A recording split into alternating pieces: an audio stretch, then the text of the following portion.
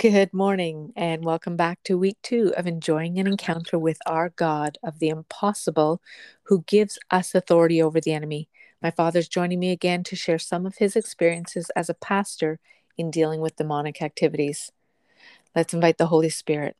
God, you're holy and magnificent. We thank you for the gift of the Holy Spirit and pray for the strength of your Spirit and only your Spirit to be known, felt, and understood through today's podcast. Amen.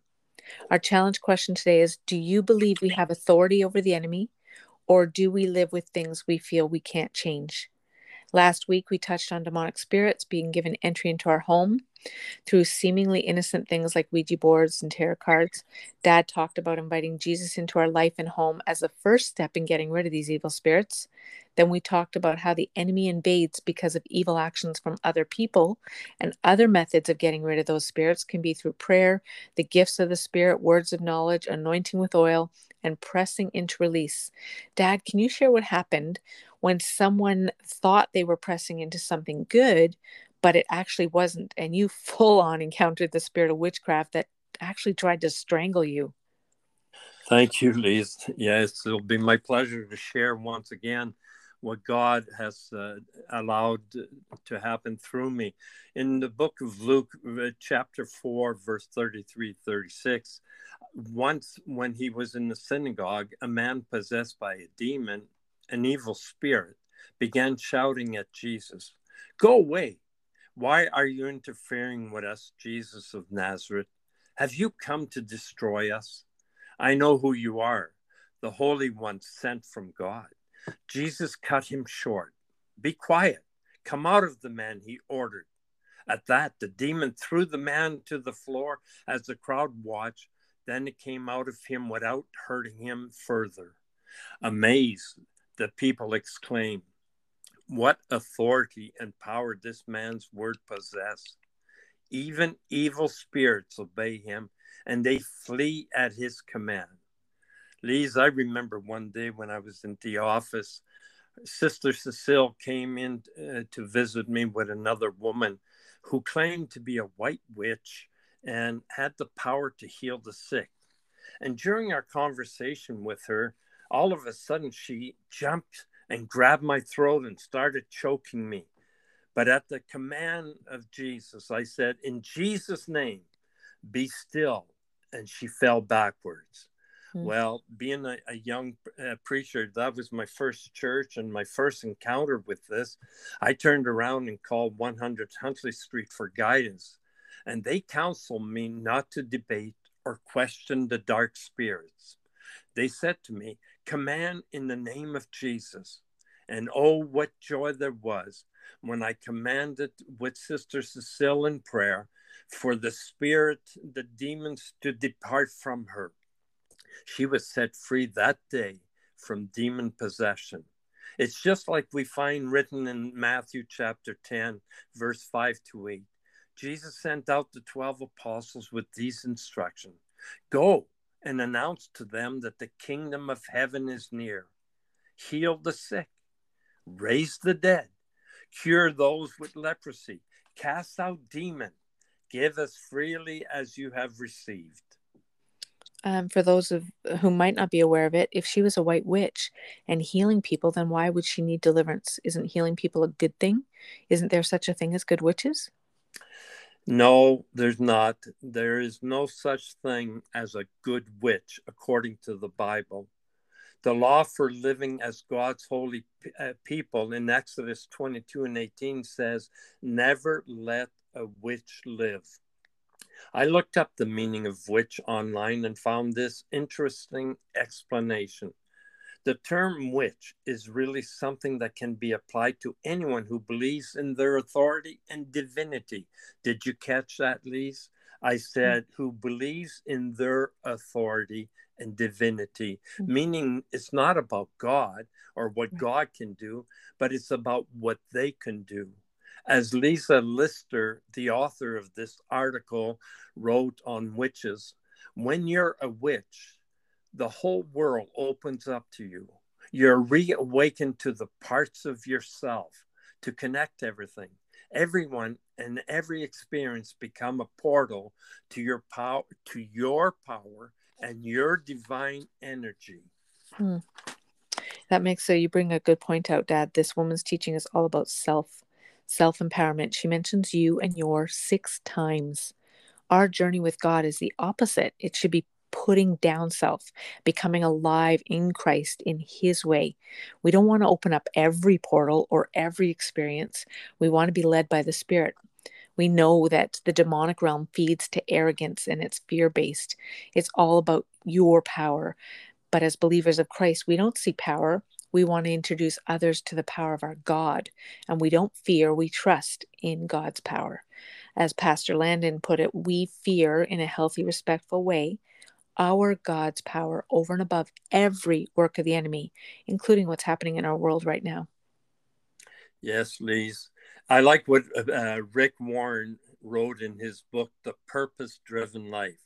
He says at the very beginning, it's not about you.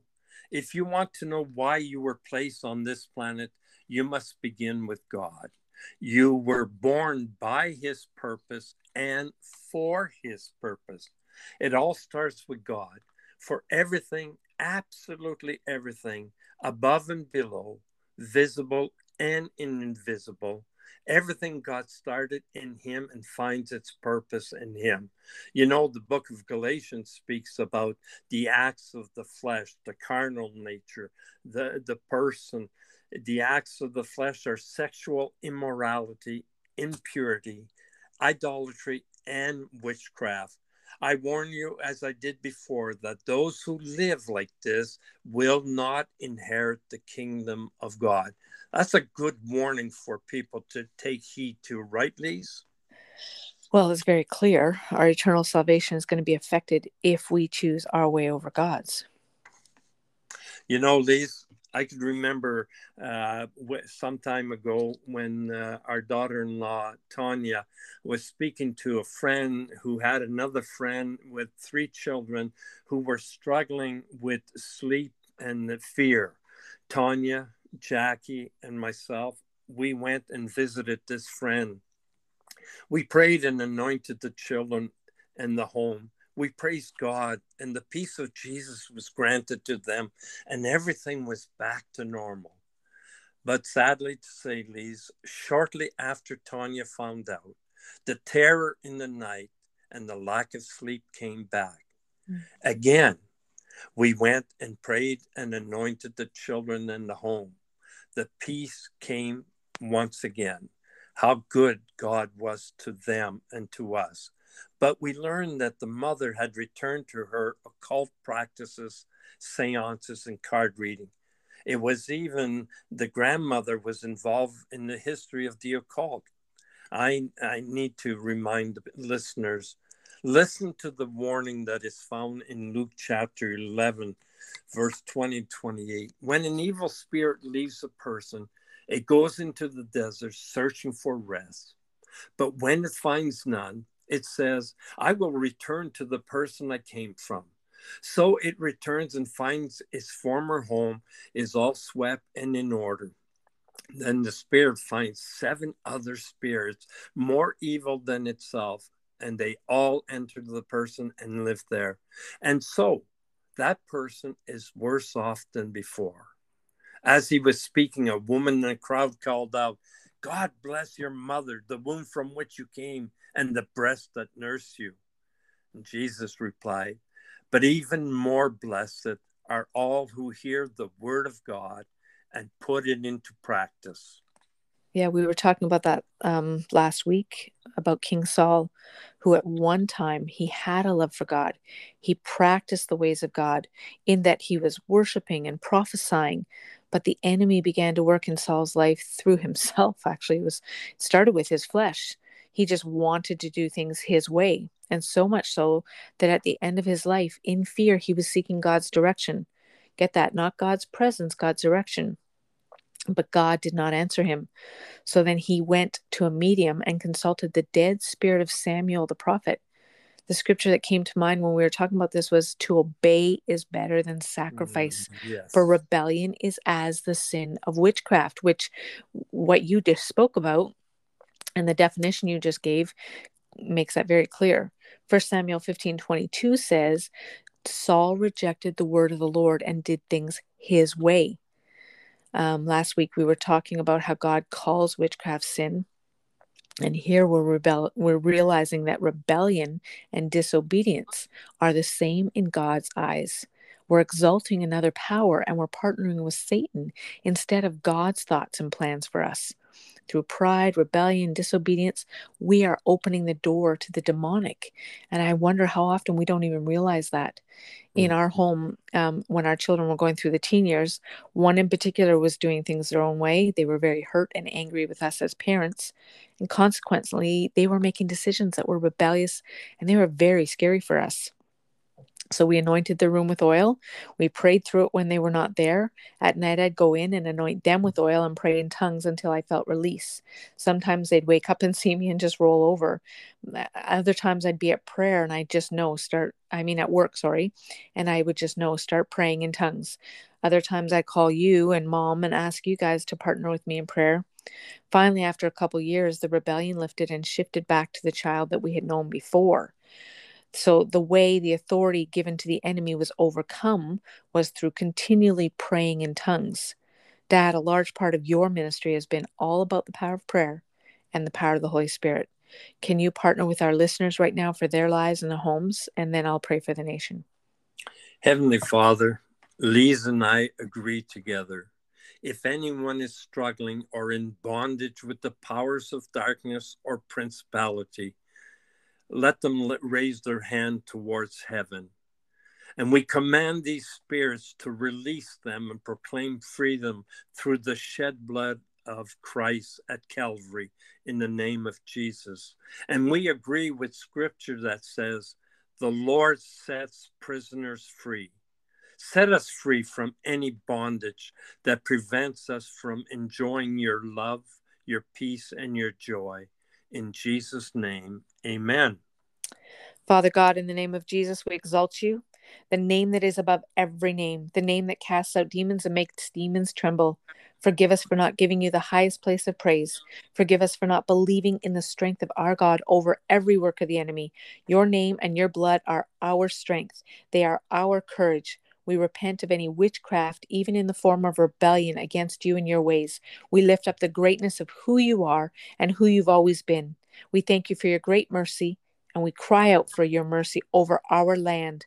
Thank you for your love that strengthens and empowers and emboldens us. We decree that as your blood-bought children, we have the authority to walk with spiritual eyes and see what you see and hear what you hear, and to decree your presence and your power over our country. We decree that you are uncovering the hidden things of darkness over our land and you are decimating them in Jesus' name.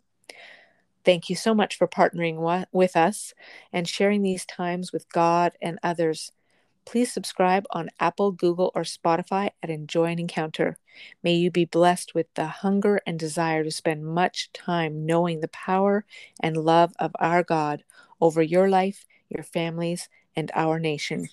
Blessings, dear friends.